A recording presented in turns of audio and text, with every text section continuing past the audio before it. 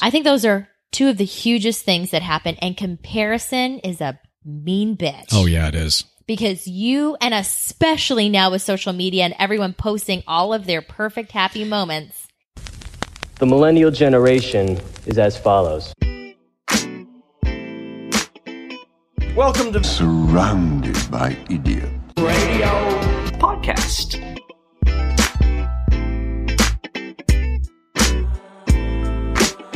Adult. Sometimes kids are better to talk to than adults anyway. Kids are it can make it adult conversation. So, hey everybody! Now this may sound the same, and the song at the beginning is the same, but this is the. I gotta get this right because I almost messed up the first time that we went through this. This is the Surrounded by Idiots Radio Podcast. Hello. I'm Dr. Tony Dufresne. Yeah, I was here from the Walk of Shame as the Same Old Dog and Pony Show, and Mariah is back. Hi, Mariah. Hello, Tony. So thank you for joining me on the very first flagship Surrounded by Idiots radio podcast. So basically, as what I had explained previously, that the Walk of Shame kind of organically worked its way into this because as we went along we did it for almost 2 years. And we had like 58 shows or something. And it kind of organically walked into, can you talk about more than just the dating or more than just the relationship stuff? And I am a millennial mentor. That's the group that I deal with. I deal with 18 to 34, 35 or 36 year olds in this particular life situation and in that transition period. And a lot of the stuff we talked about on Walk of Shame was really centered towards that and towards kind of figuring your shit out. True. In regards to dating and relationship stuff. So it sort of naturally went into this. And so here we are. Plus the fact that Surrounded by Idiots is the name of my upcoming book that I know I've been whoring for the past couple shows. That's what we do. But that's going to be coming up. So I hope the change is fun and informative and provides a better avenue to deal with millennial issues on a broader scale. I think it's going to work. I think it's going to be great. Well, let's just go with it and see what goes. See what happens. Right? Okay. So the first show, we talked kind of back and forth quite a bit about really how to kick this off. And I think the best way to kick this off is to deal with like the big elephant in the room outside of the fact that we're going to talk finances, student loan debt and all that stuff, which is huge. And as a matter of fact, I talked to my daughter, Rachel. She's 20. She'll be 25 pretty soon. And she said, you've got to talk about the finance stuff. It is a real big problem. It's huge. And we'll talk about that. And I actually have some solutions for that. Perfect. Yeah, it's not pretty. Not retroactive, I suppose. Yeah, no. Sadly, I wish. Then I could use it too. Right. Although I have to say I can't empathize. I mean, I did have loans, and I did go back to grad school when I was in my 30s, and that was not cheap. Grad school's such a fucking rip. It is a rip. I mean, cost-wise, it's just such a rip. But anyway, I digress. That's a whole other show. New topic. So we decided to get into the thing that I have found with my clients, and the thing that I have found, I think, personally, my own opinion, is the most important subject matter that millennials are facing right now. It's the quarter life crisis. It is all too real. And I know that some people don't deal with it. It is what it is, because right? they're perfect. Isn't that nice? Like my husband, he didn't have one of those. Yeah, you could. Her smug look says it all, doesn't it? Though Chris was just born under a rainbow. Your look of you didn't go through this. Go fuck yourself. Yeah, right? That was the nice way. That's the look. Yeah. That's the look you gave Chris too when he said, "Well, I didn't go through that." Yeah, exactly. Don't you love those people? I love them dearly. So. If you did or you didn't on some gradient level of severity, I think this will be a good show because we're basically going through life transition stuff. And between your 20s, basically the quarter life crisis first of all, it's been around for a long time. It's not just a millennial thing. Right. Second thing is, it could hit you anywhere between your 20s and 30s based upon your personal life experience. Right. Because it really is a culmination of a lot of stuff that kind of comes together at the same time, and then it's like you light your dumpster fire. Just light it up. Just light it up. Kerosene just torch that. Just torch it. Yep. And then let it burn. Let it burn. So we're going to go through I want to talk about the definition of really what it is. And then we both have our own stories about this. I went through this. And I went through this a long time ago, obviously, because I wasn't in my mid-20s like yesterday. It was a few days ago. Just a few. And you have gone through this too. Oh, so yeah. I want to go through the in terms of a definition, this is kind of stupid because I think everybody knows this anyway, but just follow me on this. The quarter-life crisis is a period of life ranging from the 20s to 30s in which a person begins to feel doubtful about their own lives, brought on by the stress of becoming an adult. Okay. Right? All right. So the reason I wanted to bring that up is because going through my grad school in psychology, we go through a lot of different psychologists and philosophers and people who are really groundbreakers, Freud and all that stuff, although I think that guy was a fucking idiot. But there's Adler and there's a ton of people. Well, Erik Erikson was one of my favorites, and he great. did the life stages of development. And the funny thing is that even going through nursing school, I we think studied him a ton. Exactly, because he deals a lot with child development. Yes. And the stages in child development. There's a part of Erikson's theory that deals with this particular point in time. Mm-hmm. And the part that he talks about is the intimacy versus isolation crisis, which is right after the autonomy stage, which is where you become like a young adult or it's adolescence, where you're starting to realize you are your own person and you have your own voice and your own opinions. And then that's when your mom and dad become evil because they're trying to keep you from being who you are, right? So once you transcend from that period of time and get into the isolation or the intimacy versus isolation, that's when you confront you being on your own, which comes into that whole existential crisis. And for those of you who don't follow the whole existential thing, because it's kind of a fuzzy thing that people throw out there, and a lot of people don't really know what that means. Existential just means at the essence of an absolute vacuum of meaning, or the fact that that there's like all of a sudden you step into this completely black box where there's no walls, there's no meaning, there's no definitions, and you're just kind of free falling. It's just a open space where you're like, there's nothing I can hold on to here. That's an existential crisis. It's like, oh fuck, what's going on? Right. Where do I turn? Yeah. Yeah. And I believe that's a technical term for the I believe it is too. for existential crisis. So I think personally, my own opinion is I think it's a legit thing. I've seen it so many times. I deal with it with clients so often. I went through it. You went through it. I think it's a legit deal. Mm-hmm. And so that's why I in order to validate that, I don't want to seem like I'm coming across like I'm saying use it as a crutch to feel bad about yourself or to victimize yourself. If you victimize yourself, I swear to God, I'll punch you in the fucking face. Yeah, no. Because nobody likes a martyr. Nobody likes a martyr. No, it's boring, it's pointless, and nobody cares. So it's not about being a martyr about this. It's about understanding when you do go through it, there are actually ways to make it work for you. Right. If you use it as a tool. Exactly. As a grounding tool to say, tool. Okay, I'm out. I'm in a new space. Now what can I do? Right. And interestingly enough, I didn't write my book specifically for the quarter life crisis thing, but as I've gone through it and as I've talked to my clients, it fits in perfectly because it's all about life transition stuff. So my book actually deals with understanding how all the forces in life work when you get into the situation where you're like, oh my God, what now? Right. And then using that and using tools in order to build yourself up from that empty space. Right. Stop the free fall. Yeah. And we'll talk about the atomic bomb effect versus the untying your knots one at a time. One is really bad, one's really good. Yes. I can guess which is which. Yeah, I figured as much. I didn't really leave a lot of doubt on that, did I? So I would like to hear your story about your although I've heard it before, but I think it's a good idea to recap that. Your quarter life crisis. So, and I think I actually went through two of them thinking about it. So, quarter life crisis 1 was graduating from college, deciding to go to law school, lasting 1 month, hating law school, dropping out, starting from square one with a Spanish degree, thinking, where the hell do I go from here? Loads of school debt, no money. And I ended up at an insurance company in a call center, getting screamed at 8 hours a day, every day with a headset on. Hated my life. And lived at home with my parents. And went through a very dark period, as my sister and I call it, because she was living at home with me. And would paint my fingernails black, go to poetry readings. Oh, really? One of those, huh? Like Yeah. slam poetry readings? Oh, yeah. And I was writing Where everything music. is poetry if you talk like this. Correct. Okay, just checking. Shouting.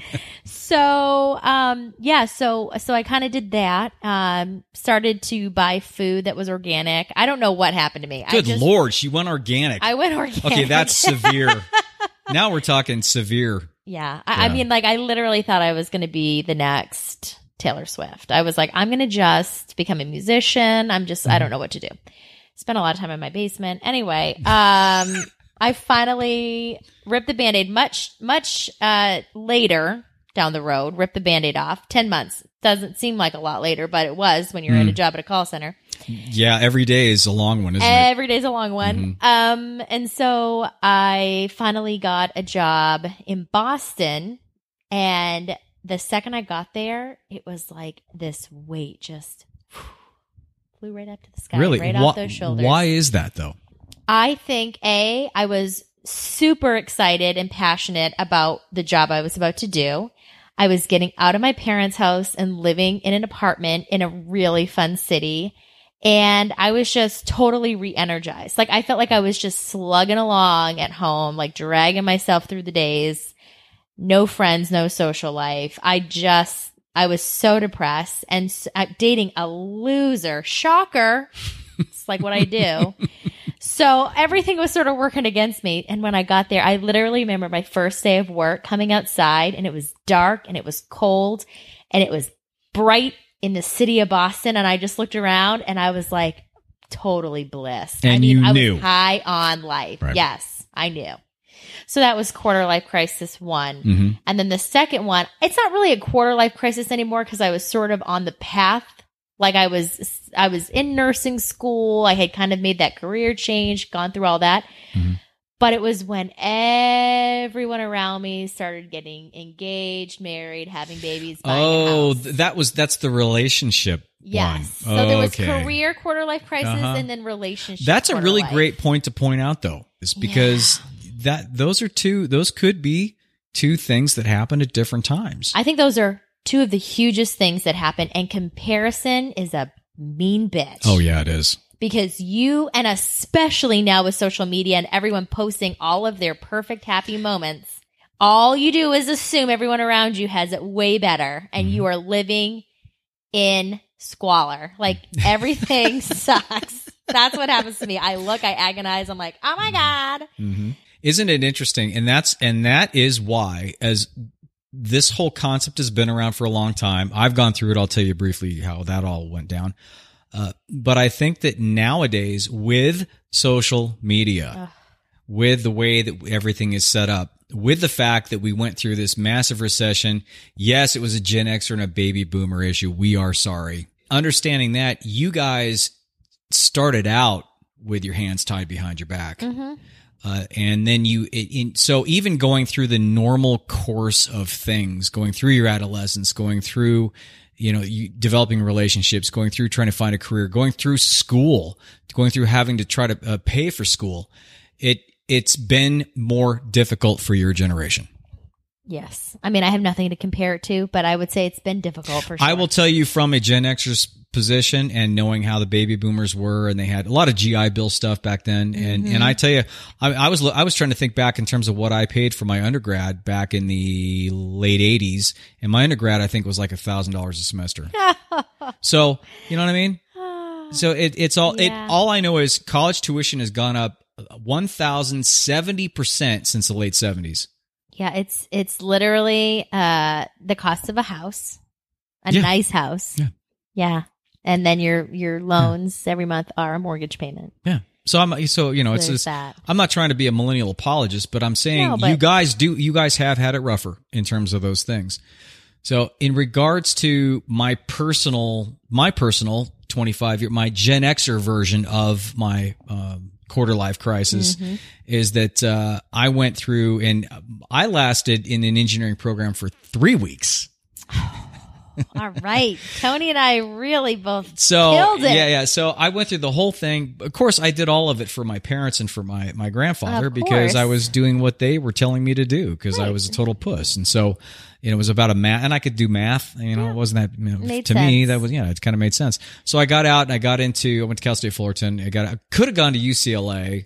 On like a pre-engineering thing, and they wanted to send me to UC San Bernardino. I'm like, I'm not going to the 909. Forget it. So, so I went to Cal State Fullerton for engineering and got in and lasted 3 weeks in there. Literally, I'm like, this is not. So total breakdown on that. That was not my quarter life crisis though. That was just kind of the college thing. Got out finally with a finance degree because my parents were all about, you got to get a good job. You got to get a good job. Right. And that's back in the day when you stay at a company for 30 years and you get a gold watch and they say, via con Dios. Yeah. And exactly. then you live on pension or whatever the case. So I got out in a finance degree and then I got into a real estate job and never liked it at all. It wasn't kind of my gig. And that was about around 25 is when it really hit because 25, my friend, and I have actually, this is the story in the book. My friend came to me and said, do you want to be a broker? And I'm thinking, yeah, big money. Cause it was all money for me at that time. Course. It was all about money and status and driving BMWs, and I actually bought a BMW and it was the biggest piece of shit I ever owned in my life. So I digress. So I went, so he said, well, you can start, he was working at Merrill Lynch and he said, you can be a broker here, commercial broker too. It's like big money stuff, but you have to go to this business seminar first. And I said, fine, I'll go to the business. So I rolled in and, of course I was a little bit late and I couldn't find my usual seat, which is in the back on the row. So I could escape. Bail anytime that I want to. Right. So I had to go in between. I was like this meat sandwich in between two sweaty strangers. And they started out and it was like, starting to rip you a new one in regards to, it was a personal development seminar. It was like, and if you ever heard of EST or LifeSpring, any of those things, this was called PSI, actually PSI, and it's still around. And, it was, life changing. I mean, literally life changing. Wow. To where it finally got me to wake up and to understand what my whole point and purpose was. Wow. Amazing. I mean, yeah, but it freaked the fuck out of my parents and my family because all of a sudden I was like bouncing around. Right. And I was like, I know what I want to do. So I quit the job. I had, and at this time I had a condo in Huntington Beach. I thought I was Mr. Big Shot, right? Because I was making money because I started my own business out of college. So I was making money. Had the Beamer, had the motorcycle, had the jet ski, had the condo, all that stuff. Lost it all. I mean, within like months, because I tried to put the condo up and I paid too much for it, and then the market was terrible and all that stuff. Ended up $70,000 in debt. Moved in with my grandparents. Oh, not even your parents. Not even my. No, I couldn't go back to my parents. No way, because that's a whole other show.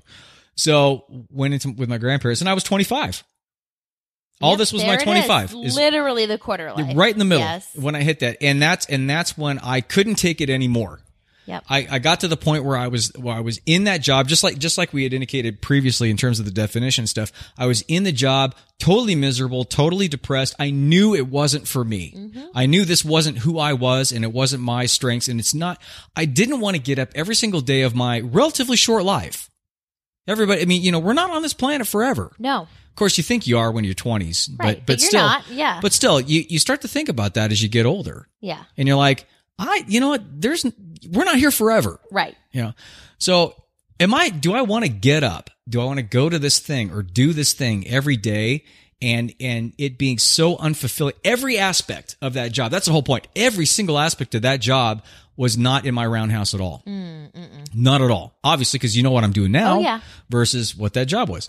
So, that was my issue and that's what I had. So, but the problem is I atomic bombed everything.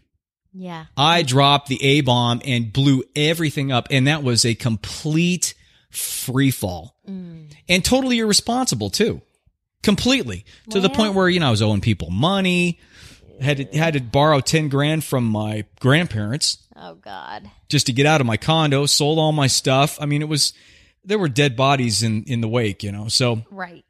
And that's what I talk about in the book is instead of doing that, there's a better way to do it. You can get out. You can get out and and it's about untying your knots one at a time and understanding that the rope has lots of knots. Right. You can't throw the rope away.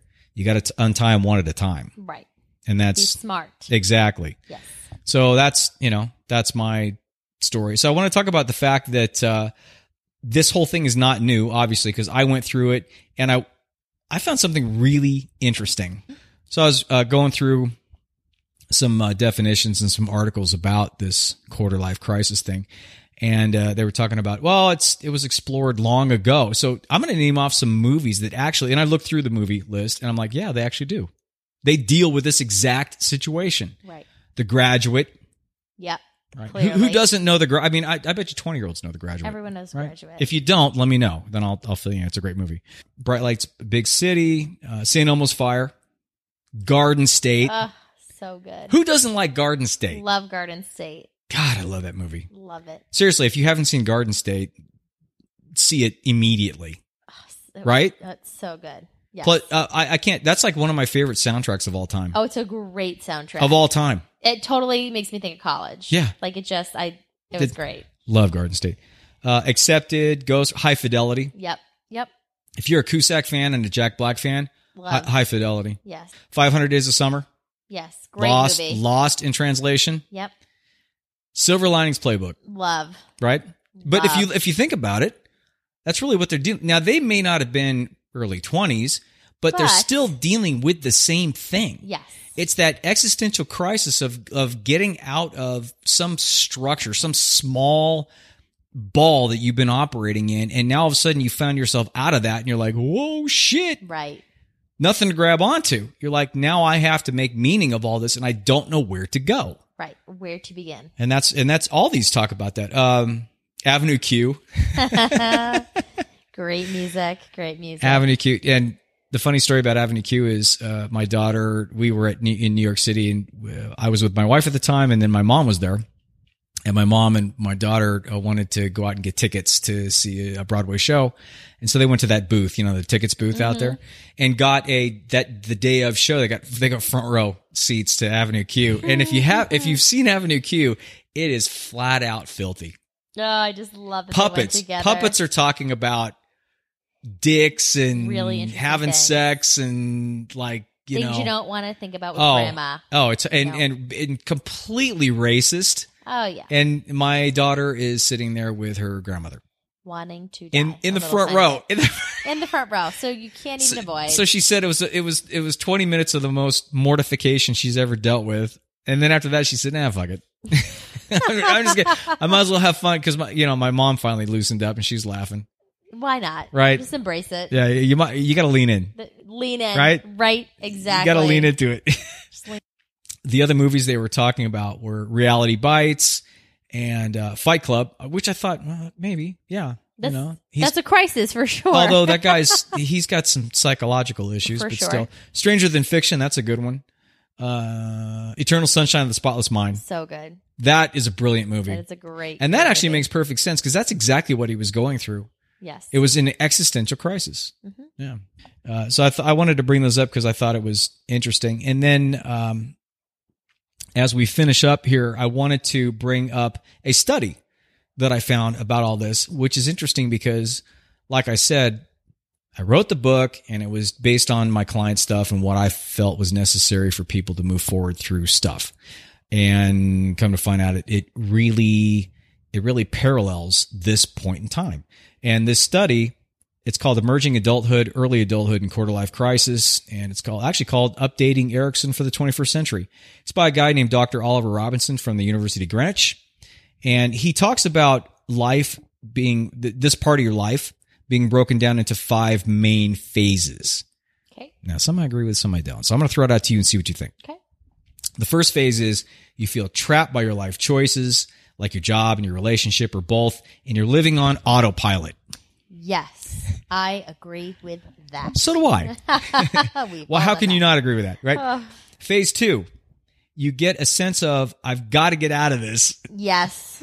Hence, let's harken back to the atomic bomb, right? Right. And feel a growing sense that change is possible if you take a leap. Yes. If you can get your head there mentally. Yeah. So that was phase 2. Phase 3 is, and here it is. Phase 3, you quit your job, you end your relationship, you break the commitments that make you feel trapped. Then you detach and enter a timeout. He calls it a timeout period. That's really churching it up, isn't it?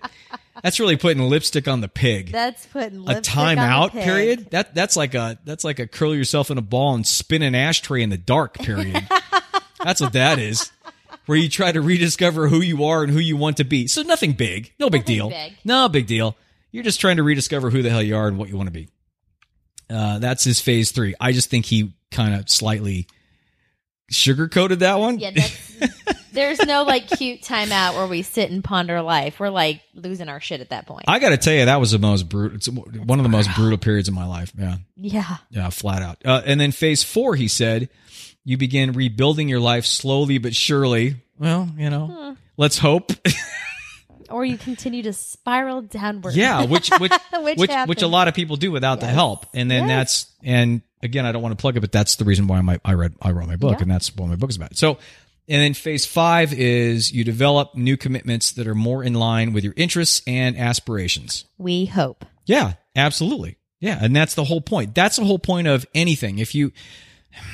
I think a good analogy is, I always use this analogy with my clients too. I used to play Legos a lot as a kid. Yep. And the great part about Legos is, and that was back when they were just blocks. They weren't now the 1,000-piece Star Wars. Yeah, they didn't have faces on them. No. There were no hands with hooks or anything. No. There were blocks. Right, to make shit. Right. Blocks. So I had a huge block, 1,200 pieces or whatever. And I would just start building. And you start building, you build this thing, really big and stuff, and you look at it and you're like, all right, that's kind of cool, but then you're like, that's really not where I wanted to go. So in order to start over, you gotta destroy that piece. Right. You gotta take all those pieces apart.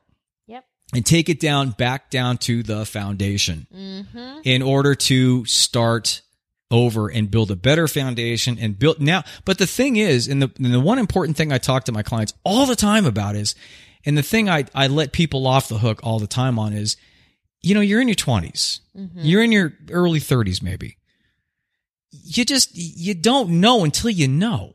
Right. You can't. And my whole analogy is, I say, let's say I'm walking with you down the street. And I point to a house over on the other side of the street and I say, Mariah, what's the color of their couch? And you're like, how the fuck should I know what the color of the couch is? So the point is that you won't know the color of their couch until you cross the street, knock on the door, go inside, go in the living room. But the whole thing is that people think that they should know the color of the couch when they're 22 or 23 years old. Right. And you can't. You can't until you take steps out. You find yourself in a position, and then you find yourself uncomfortable. And when you do, it's okay to regroup or okay to take it down to the foundation again. Right. But don't drop the bomb on the foundation. No. Because keep then the foundation there. Yeah, just keep it there. So that's about untying the knots, slowly, one at a time. And when he talks about quit the job, in the relationship, break the commitments that make you feel trapped, all that stuff, you gotta.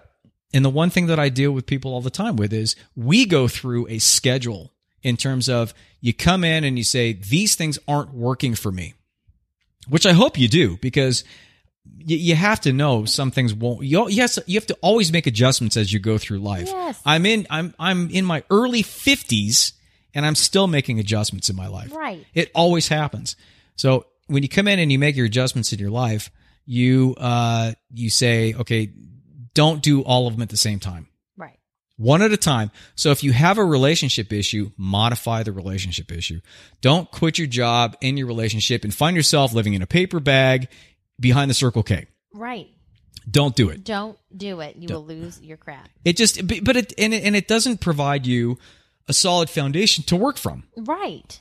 Because you're just dealing with Right. rubble everywhere you turn. Right. I get that you don't like your job. I was in that position. I get that you're in a toxic relationship. I get that. Now, if you're getting beat up or something, Get out. right, that's a totally different gig. Let's say we're not talking about that stuff. I'm just talking about a relationship that's not fulfilling. Right. or you guys have, you really have figured out, and and you can't fool yourself into understanding that it's not working for you. Right. In moving forward. So instead of blowing that up, flipping off your boss and then, and making just devastation all over the place, pick one, work on that and modify that and get yourself grounded in that and then move to the next one. Right. Which I think if I'm to look back in terms of the lesson that I learned, one of the biggest lessons I learned in my whole life was the fact that I did too much at once. Mm-hmm. You have to take one step at a time. Yeah. And that's the key in the quarter life crisis. Amen. Preach it, brother. There you go. So that kind of brings it up. I guess the last thing I want to say is it's totally cool. In fact, it's a good thing that you're going through a point where you're starting to question your decisions and where you're at in your life, because it shows a level of awareness and a level of perspective that a lot of people don't get into.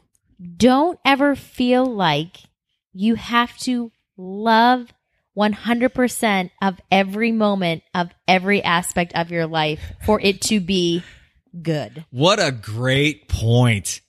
Right? That's that's an entire show in that one statement. Show. It's such a great point. People, you guys have way too high of an expectation on life being 100% happy or 100% fulfilling every moment of the day. It's not supposed to. No. It's not. Life is about ups, downs, lefts, rights. Yes. It's called the law, the law of opposing forces. Yes. It's and it's the natural law of things. When you have a right, you'll have a wrong. If you have a left, you'll have a right. That's the way that it is. The coin has two sides. And the thing is that you need the challenges in your life. Mm-hmm. You need the things the boundaries that come up in front of you, the hurdles that come up in front of you. You need the crises that come up in front of you. It's not about not having those. It's about learning how to deal with them and how to handle them quickly and efficiently. Right. And to have them work for you. And a lot of times the crises and the little things that come up, the little dumpster fires that come up in your life are there to redirect you, to kind of nudge you in your direction a little bit more. Right. So use them as guides and understand when they do come up, it gives you an opportunity to learn how to communicate. Mm-hmm. Huge. And you learn a lot more about yourself. Yes.